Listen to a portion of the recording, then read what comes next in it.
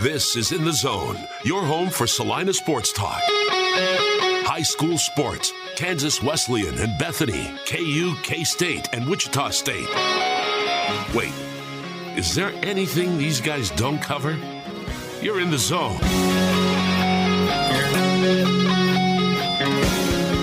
In the Zone on Sports Radio, 1150 KSAL and 106.7. He's Jackson Schneider. I'm James Westling in the driver's seat today for this Thursday, July 7th, because Jackson is working remotely today, which means that we don't get to hang out in the office, Jackson. We have to do it over the Skype, if you will. Hey, I didn't tell you this earlier. I wouldn't say I'm going to be TBD for tomorrow's show. I'll probably be here. But I'm golfing in a golf tournament in the morning, which my boss is super pumped about, me being out of the office for like the 8th time in the last 10 business days. But tomorrow morning, I'm going to be partaking in the Bishop Fitzsimmons golf tournament at the Salina Country Club. So I'm pretty excited about that. And it sounded like we might have K-State football coach Chris Kleiman on the show tomorrow. But would you say, Jackson, it's safe to say that that's been postponed since we'll definitely be talking to him next week at Big 12 Media Days? Yeah, it was kind of a weird situation, and it was like we're trying to plan, but he's been on vacation for the last week because it's kind of a dead period in terms of like what he can do coaching-wise. But he got back from his vacation, according to our K-State media contact today, and the only free day that he really has between now and Big 12 Media Days is tomorrow, but since he's been gone, he has things to catch up on. And basically, we're just like, you know what? Just hit us in Dallas. We'll see you there. It'll be fine. We'll get it figured out. The luxury that we have, James, is time. We have all summer to get Coach on, and still trying to get Jerome Tang on, but it sounds like he's been hitting the transfer portal still over the last couple of weeks to try and get that roster ironed out. So eventually a coach is going to talk to us. Eventually. Where do you think Chris Kleiman went for vacation? Does he seem like a beach guy to you, or does he kind of seem like a mountain man? I would peg him this time of year for a beach guy. I do know he enjoys to golf, so I would bet he went somewhere where the golfing is pretty good. Okay. So do you think he did like an all-inclusive resort? Like you think he went out of the country, or do you think he See, I picture him as more like a rugged outdoorsman. Like I feel like he could like be in an episode of Yellowstone. I picture him in the mountains or hunting or something to that effect. I could see it, but if I had to guess, I would guess he went somewhere like Mexico, where he could just relax, kick his feet up, have a few drinks, spend time with his family, hit the golf course, do all of the relaxation things that you and I and most people enjoy, but do it all at once, because when he comes back, it's media days, then it's preparation for fall camp, and then all of a sudden, in less than 60 days, it's week 1 against South Dakota. So he's going to be hitting the road to the season, I guess, pretty darn hard when he gets back. So I bet he's getting it all in at once. Yeah, I could see that. A triple threat guy, if you will. Okay, college football realignment update. Jackson, I've got the Google Doc that we share in front of me, and I guess the lead that you have here that we can start with is just the fact that there are a lot of crazy rumors out there right now. And you stumbled across one today that doesn't seem to have any justification to it, but somebody is starting to kind of circulate a rumor that's being caught on of Clemson, North Carolina, Virginia, and Florida State being in talks with the SEC, and the SEC ballooning from what is already going to be around 20 teams to almost 30 teams. So where did you find this? So first of all, I want to start off kind of at the top here, and it's that, yes, that is the report that has dominated the world of college football realignment today. But that being said, it was first reported by a guy named Braden Keefe, who is the co-founder and editor-in-chief of Swim Swam News, which is a news, lifestyle, training, and swimming reporter, like college swimming, Olympic swimming, that kind of stuff. So first of all, how does this person have any insight whatsoever about this whole SEC situation? But he said that he had a source that said North Carolina, Florida State, Clemson, and Virginia are all negotiating to join the SEC because ESPN is trying to void their TV deal with the ACC. And that, first of all, is hilarious because we have seen somewhat recently a lot of big news get broken by unsuspecting reporters, people who don't typically cover things in major ways. They just stumble upon leads and information gets out. But a swimming reporter breaks this news, and obviously that's a pretty hefty allegation that the SEC is poaching 4 ACC schools. So obviously a lot of people, especially on social media where this all originated on Twitter, people took it and ran and were freaking out about what's going to happen next. The sky is falling, blah, blah, blah. Well, not long after that, Barrett Sally, who's a CBS Sports college football reporter, said that that's complete BS. There's no way that the SEC would negotiate with those 4 schools, at least not right now is what it seems like. He said that that's plain and simple, that's silly. But by that point, it was already too late because as you know, James, and as I know very well as the world's foremost Twitter expert, there are a lot of goofy reports out there, and people will just put things out there to get a rise out of people and to get clout, to get retweets, to get followers, etc. And people will just believe what they read on social media, and I've fallen prey to it. I know you have from time to time, James. It happens to everybody. But it's times like this exactly that make social media so difficult to navigate, especially at times like where there's news happening at every turn and nobody really knows what's going on. There's a bunch of different narratives and a bunch of different sources coming from a bunch of different people, so nobody really knows what to believe. But it's all just hit a giant nuclear bomb on Twitter today because of this report, which again seems to be completely inaccurate, wrong in every way. And it's been defunct by, as we mentioned, Barrett Sally, but a bunch of other college football reporters as well. So I just wanted to kind of take this and use it as an example of how, like, people, if you're on social media and you're trying to find the latest on any situation, let alone this one, please vet your sources, vet your reporters, vet your accounts. Because if somebody by the name of like MJ Sports Fan 420 tweets something like the SEC and Big Ten are pulling out of the NCAA and are going to launch a new league with all their games played on Mars, chances are somebody's going to run with it on social media, even though it's completely ridiculous.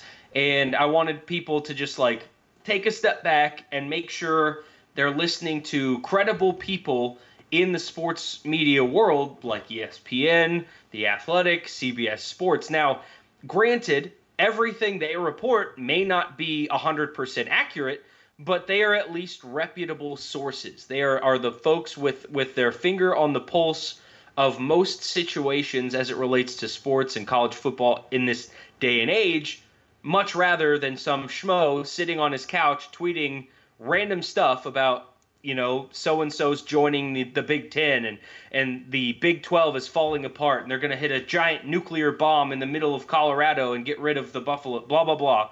Just be careful. That's the point I'm trying to make here. You're preaching to the choir. That is good stuff, Jackson. Good stuff indeed. And just to kind of piggyback off of that, one thing that I try to keep in mind is the fact that, a lot of what we would call legitimate websites or news outlets, ESPN, CBS Sports, they're the ones that are right in the middle of all of this. So they can print and write whatever they want to make them look good. And so, I definitely look for the blue check mark, but I don't always look for these giant media companies in terms of what to believe. Now, with that said, I have found a guy on Twitter, and I'm going to give you his handle, Jackson. I want to see if you're following him. He's got a weird picture. It's just an old football player, looks like Michigan. And his Twitter handle is MHVER3.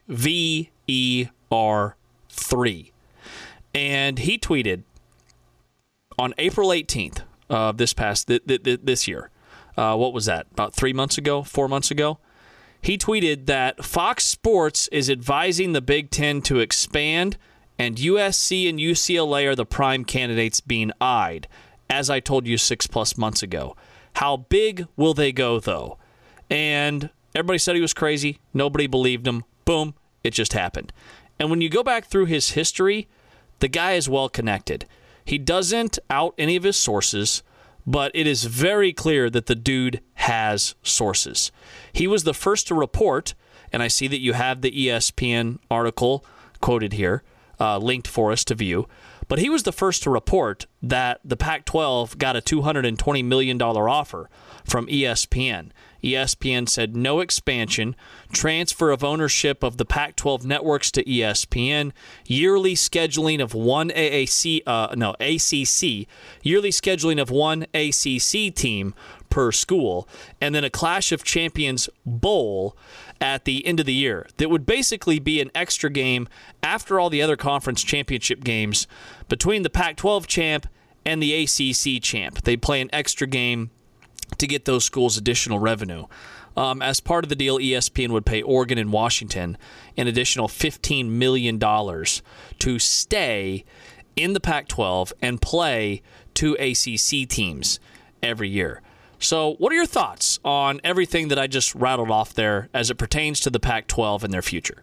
Well, I'm glad that you built into this guy, the MHVER3, because he is, as you mentioned, kind of the leader when it comes to the rumors and the situations. But you're right. Like he's been pretty solid with what he said. And the thing for me behind this guy, because he's not a big blue check mark, high profile reporter or analyst, but the thing that has really kind of directed me to this guy, and it's kind of going back to what I said about vetting who you're listening to, the credible people, it's that there are a lot of high-profile people that are basically backing up what he said for the most part. That doesn't make it 100% accurate, but it at least gives you sort of a barometer for what exactly is going on.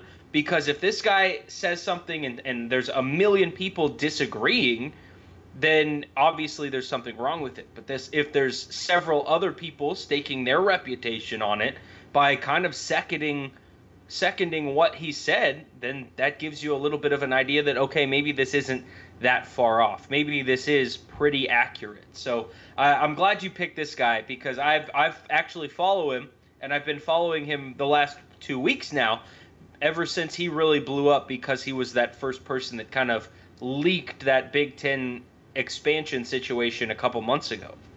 What are your thoughts on the Pac-12 and the ACC trying to, I guess in some ways it would be an alliance. The Big 12 basically told the Pac-12 to kick rocks when it comes to the Big 12 and the Pac-12 alliance, because the Pac-12, number one, wanted to still call it the Pac whatever, and then really didn't budge when it came to a lot of the negotiations.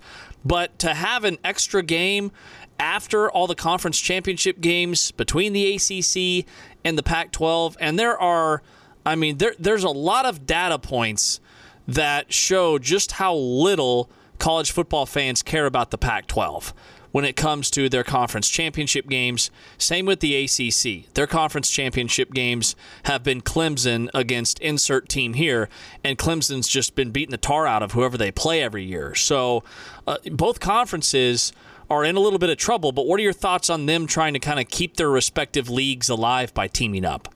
I get it. So this is where my fandom and like my understanding of this whole situation start to kind of get blurry, because it sucks from a Big 12 fan's perspective. Like, there are 2 other leagues actively trying to push you out of the circle because you've gained leverage in the last year by adding new members and strengthening your league. But I get it, because the Pac-12 and the ACC are very clearly trying to keep themselves afloat the best they can by working together, maybe not by forming some super conference, but by utilizing the brands that they do have and working together in scheduling and finding a media company that's going to pay them for working together. Like, I get it. I understand.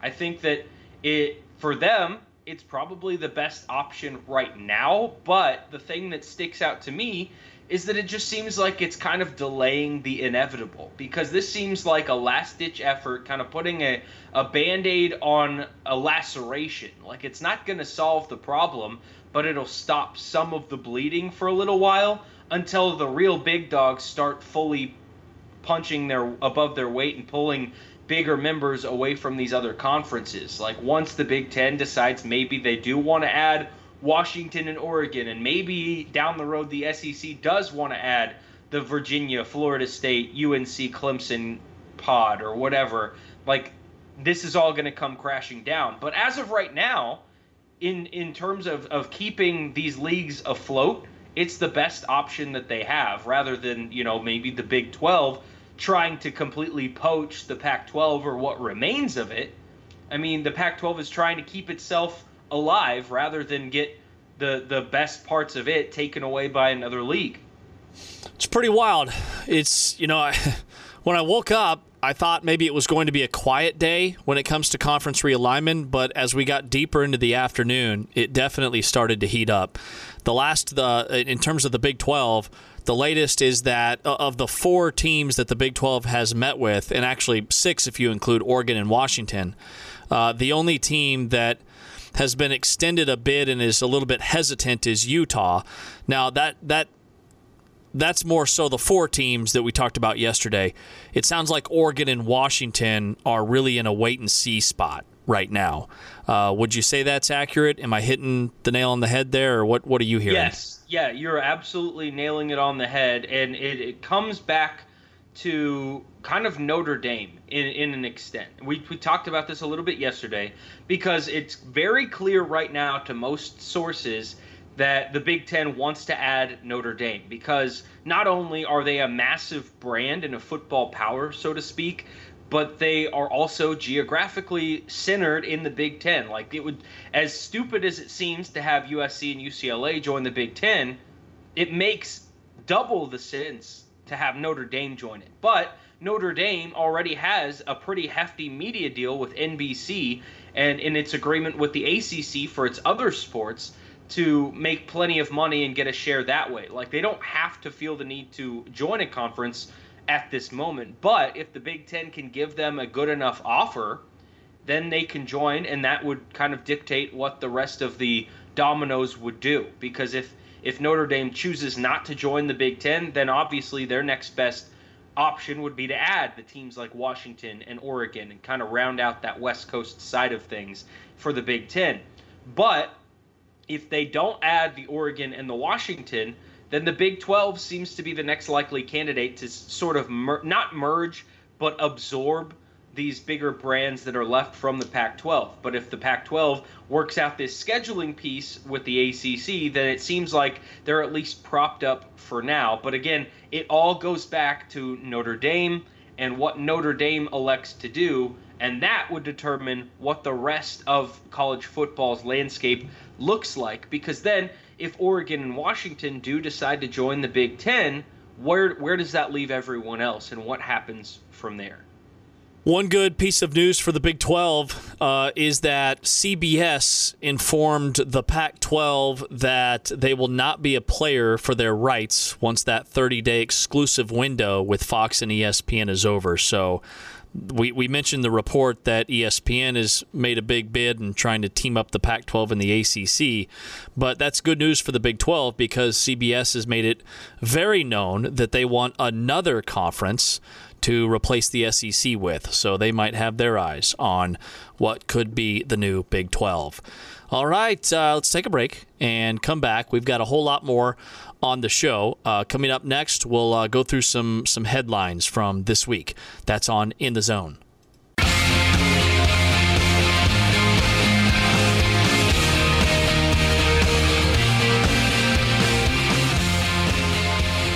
Our show today is sponsored by In My Home, the home health division of OCCK. They're your local provider for skilled nursing, home health aid, physical, speech, and occupational therapy provided from the comfort of your home. Choose In My Home as your home health provider for quality services. With Jackson Schneider, I'm James Westling. And, well, the biggest headline, I would say, maybe of the week, at least locally, just broke earlier today. Totally missed this. The 2022 Big 12 football preseason poll is out. And without further ado, I'll go through it quickly, Jackson, and then get your thoughts. Baylor, your preseason pick to win the Big 12. Oklahoma picked second. Oklahoma State third. Texas comes in at the 4 spot. K-State fifth. Iowa State sixth. TCU 7th, West Virginia 8, Texas Tech 9, and then KU at number 10. Your initial thoughts on, and this is the coaches poll. This is the Big 12 media poll, I might add. My initial thought is it is very weird to see Baylor picked as the preseason favorite according to the media, but it makes sense. I mean, they've got something special, it seems like, that's brewing with Dave Aranda. I mean, they just won the conference championship last year, so I get it. It's just a weird thing to see Baylor picked at the top for football. But it's not a hefty lead. I mean, just 11 points ahead of Oklahoma. Baylor got 17 first-place votes. Oklahoma got 12, and then close behind them, 12 points after Oklahoma, with 9 first-place votes, is Oklahoma State. So there's kind of a jumble at the top. It's not separated by a whole lot. And then you've got Texas and K-State kind of closely matched together. And then in 6th, the craziest part of all of this for me is Iowa State was picked 6th with 180 total points. But some person in the media, some credentialed, high-thinking expert, so to speak, in the Big 12 media, picked Iowa State first. After a 7-win season a year ago with the most talented roster that they've ever had, coming off of a weird cycle where they lose half of their offense. They're going to have starters all over the place that are replaced. And somebody decided to pick Iowa State first. And that blows my mind. And unsurprisingly enough, though, you mentioned it, Kansas was picked last, which I think you're going to expect that for a while. But I do think they're genuinely going to be better than either West Virginia or Texas. Not both, but one of those teams is going to be worse than Kansas. Mark my words. Did you mean Texas Tech? Because you just said Texas. Yes, sorry, Texas Tech. Okay. I'm too fired up. Yeah, that definitely got my attention. All right, hey, just to show you how much baloney these preseason polls are, I pulled up last year's preseason poll. Oklahoma was picked to win the league. They finished third. Iowa State was picked second. They went 7-6. Texas was preseason picked third. They went 5-7, didn't even make a bowl. Oklahoma State was preseason picked fourth. They played the championship game. TCU was preseason fifth, didn't go to a bowl. West Virginia was preseason sixth, ahead of K-State, who was preseason picked seventh, and Baylor was preseason eighth in the Big 12 last year, won the league, went to the Sugar Bowl. Texas Tech and KU were 9-10. So, with that said, if I were a media member that was filling out a poll based off of what these teams did last year, I would have Baylor atop the conference. I think the winner of the K-State-Baylor game in Waco is going to win the league if K-State can stay healthy. I think that Oklahoma is probably going to finish third. I think Oklahoma State's very overrated. I think Texas has potential. The team that you and I think, probably are the most divided on is West Virginia. I think West Virginia could actually be a sleeper team in the league this year. But with that said, I've got a great question for you, Jackson, because I know you like to gamble. All right, I'm going to give you a scenario. What are you putting your money on? Okay, you've got to pick one of these two things. K-State to win the Big 12 or KU to not finish last in the Big 12. What is more likely? 100%, zero doubt in my mind, I would put the money on KU to not finish last. 100%. I think that is far more likely. I'm a believer in K-State. I think they have a very good chance to possibly win the Big 12. I just think that it's a lot more of a sure thing, which neither of these things are sure things, mind you. Yeah, let's be careful on the sure thing. I just am that much more confident. I do think that there is some positive trajectory, some momentum, and with this brand new Kansas defense with transfers. It's not high school kids. It's not random underclassmen that they just called up and said, you're going to start in a Power 5 conference. It's guys that played in the Big Ten. It's guys that have started games at high-level conferences and solid programs, and their defense is going to be widely better than it was last season. They're not going to get blown out, and they're going to win a game in the conference, and I think that's all it's going to take. Somebody's going to have a terrible year where they go winless or 1-8 in league play, and I think Kansas is going to go 2-3 possibly, or 2-1 in their 3 non-conference games, and grab a conference win over the team that they're going to jump for last place. I'm not saying that Kansas is going to win a bowl game and finish 3rd in the league, but I think that 9th is a very realistic possibility. Oh, man, I've got some great scenarios for us. And I agree and echo a lot of your same thinking there.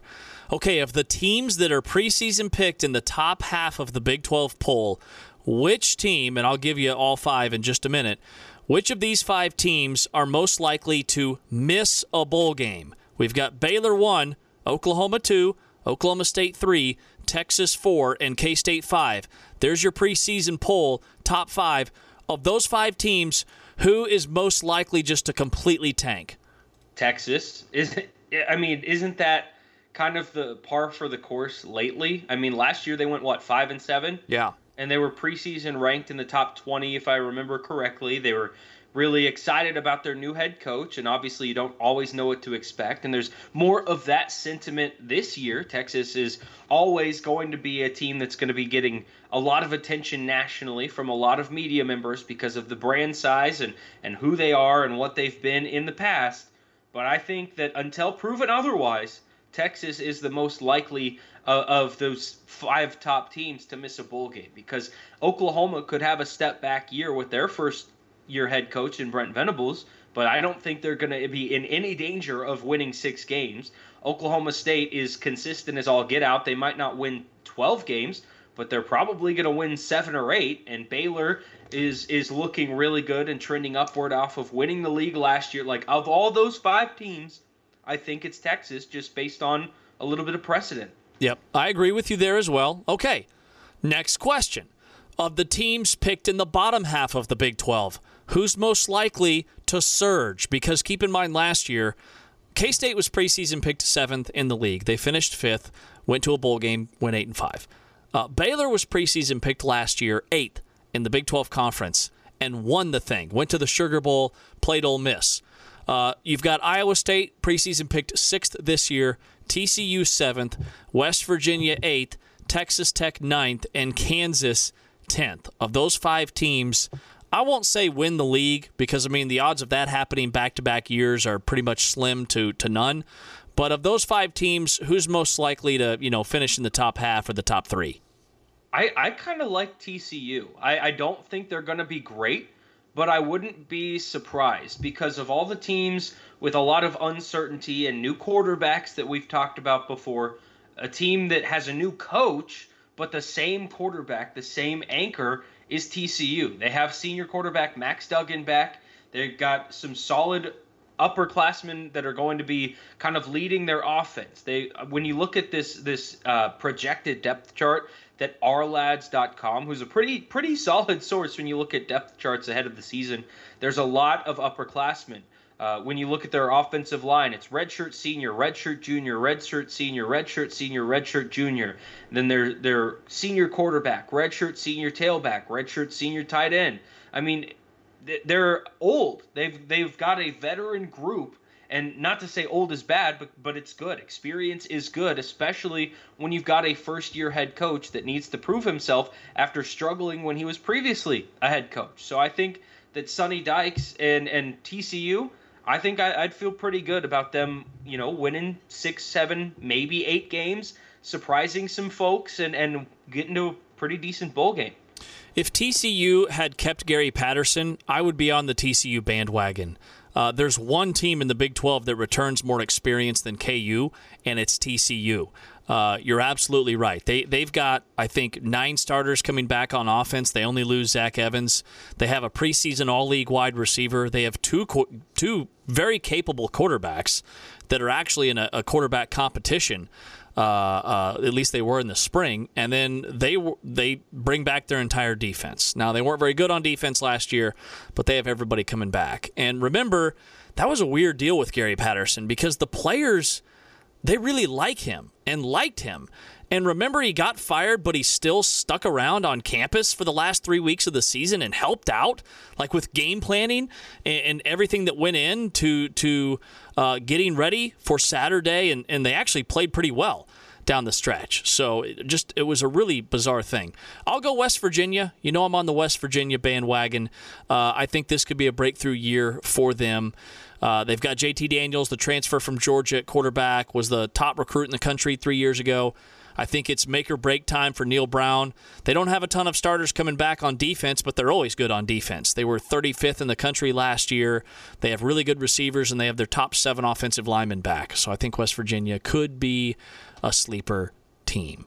All right, let's take a break. We've got a fun story to wrap up the show with coming up next.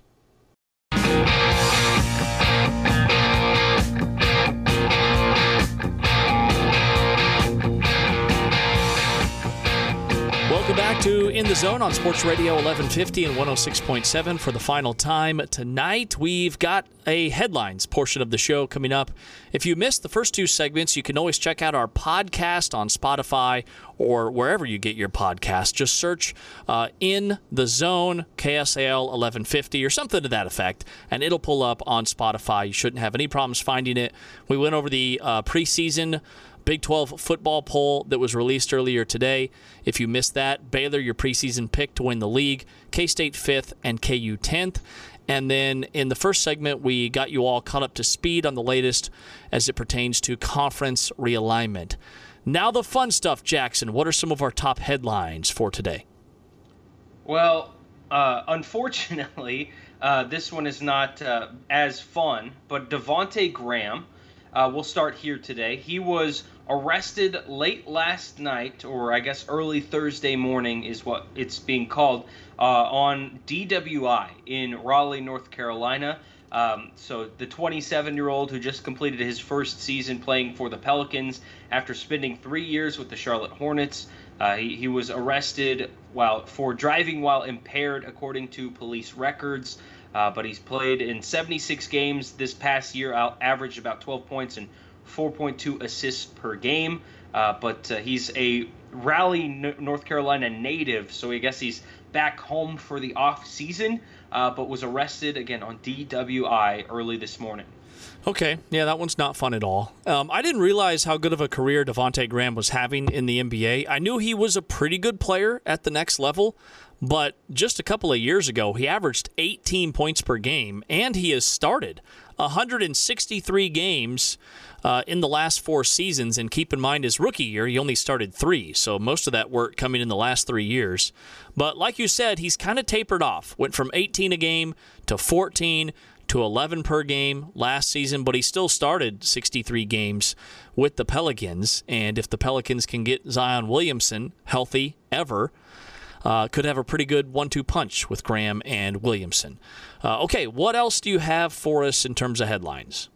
Well, you know I'm a big tennis guy, so I got to go next to the tennis headline world, and that's Rafael Nadal, who just yesterday won a remarkable 5-set match against Taylor Fritz, who's a young American tennis player. He rallied from down 2 sets, came all the way back and won in a 5th set tiebreaker. The match lasted nearly 4.5 hours, but in the process, he injured his abdominal muscle, abdomen, somewhere in there. I don't know exactly what abdominal muscle it was or if there's a specific name, but he injured his abdomen, and they didn't know if he was going to be able to continue in the major at Wimbledon. But he's supposed to be playing Nick Kyrgios, an Australian tennis player, tomorrow afternoon in the Wimbledon semifinal. But unfortunately, he has withdrawn today. It is called a torn abdominal muscle.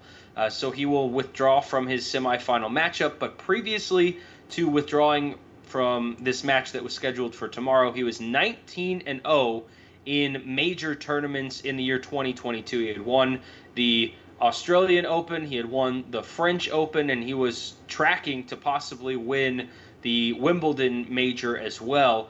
But he will be withdrawing after 22 majors so far. He was trying to add 23, but it will have to wait until at least August for the U.S. Open.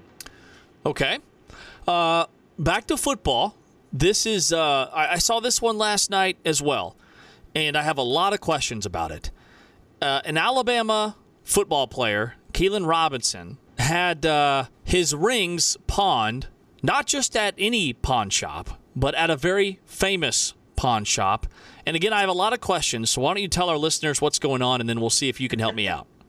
Yeah, so former Alabama running back Keelan Robinson, his 2020 championship rings were listed for sale by a Las Vegas pawn shop for a total of $60,000. And you may think pawn shops are probably pretty common in Las Vegas, but this is not a pawn shop. It is the pawn shop. The show Pawn Stars, yeah, that pawn shop, they ended up in there. It's the SEC championship, the Rose Bowl championship, the college football playoff championship ring. They're available because someone walked in, and this is going to end up on one of their episodes. Someone named John brought these in, and it's unclear how they came into possession of Robinson's rings, but they had them, and they put them up for sale, which is hilarious. But Keelan Robinson was a former four-star recruit from Washington, D.C.,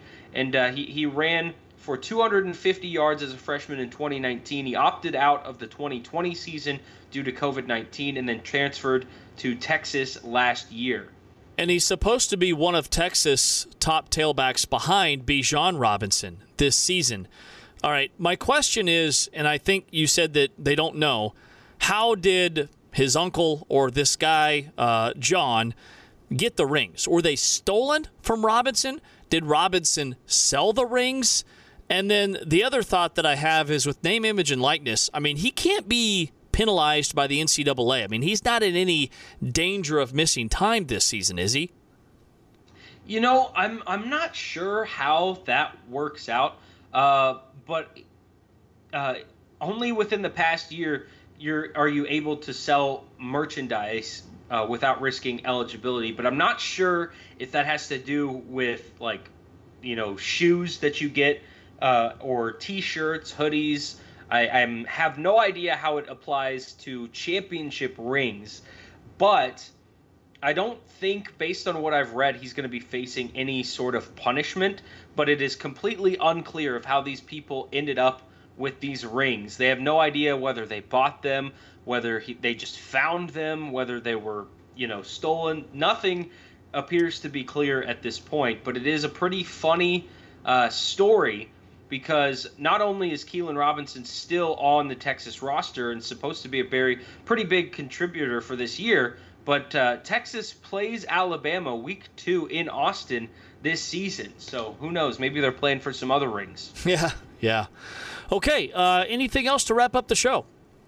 I do. I have one last thing that I want to talk about just briefly, James. And a lot of people have probably seen this, but there's some news that came out about a local high school basketball player and her family. Her name is Ava Jones, who is actually a very highly touted high school prospect. She's committed to the University of Iowa to play basketball, but her and her family were traveling, and they were down in Louisville, Kentucky for a basketball tournament. I'm not sure. I think it was an AAU tournament, but her and her family were in a pretty serious car accident. Ava Jones is expected to make a full recovery, but her parents are in critical condition. You can learn about it by a nice article written by a good friend of the program, Billy Watson of the Hutch News, to learn a little bit about it. But I just wanted to kind of send some positive vibes, and I don't know if our listeners may or may not be the praying type, but if you are, send some thoughts and some prayers to the Ava Jones family so that they can make a full recovery and get everybody home safely. Definitely. Thoughts and prayers with the Jones family, and I did see this earlier today. She was rated as the 83rd best girls basketball player in the nation in the class of 2023. That's according to ESPNW's Top 100. Chose Iowa over TCU, Ohio State, Tulsa, Wichita State, Minnesota, and Drake. So one of the best high school basketball players that the state of Kansas has seen in a relatively, long time. Emily Ryan was really good out of high school, some other recent players, and she is certainly in that category just in terms of her skill. So again, thoughts and prayers go to Ava Jones and her family. All right, that is how we are going to wrap up the show. We'll be back tomorrow at 5:15. You've been listening to a Thursday edition of In the Zone.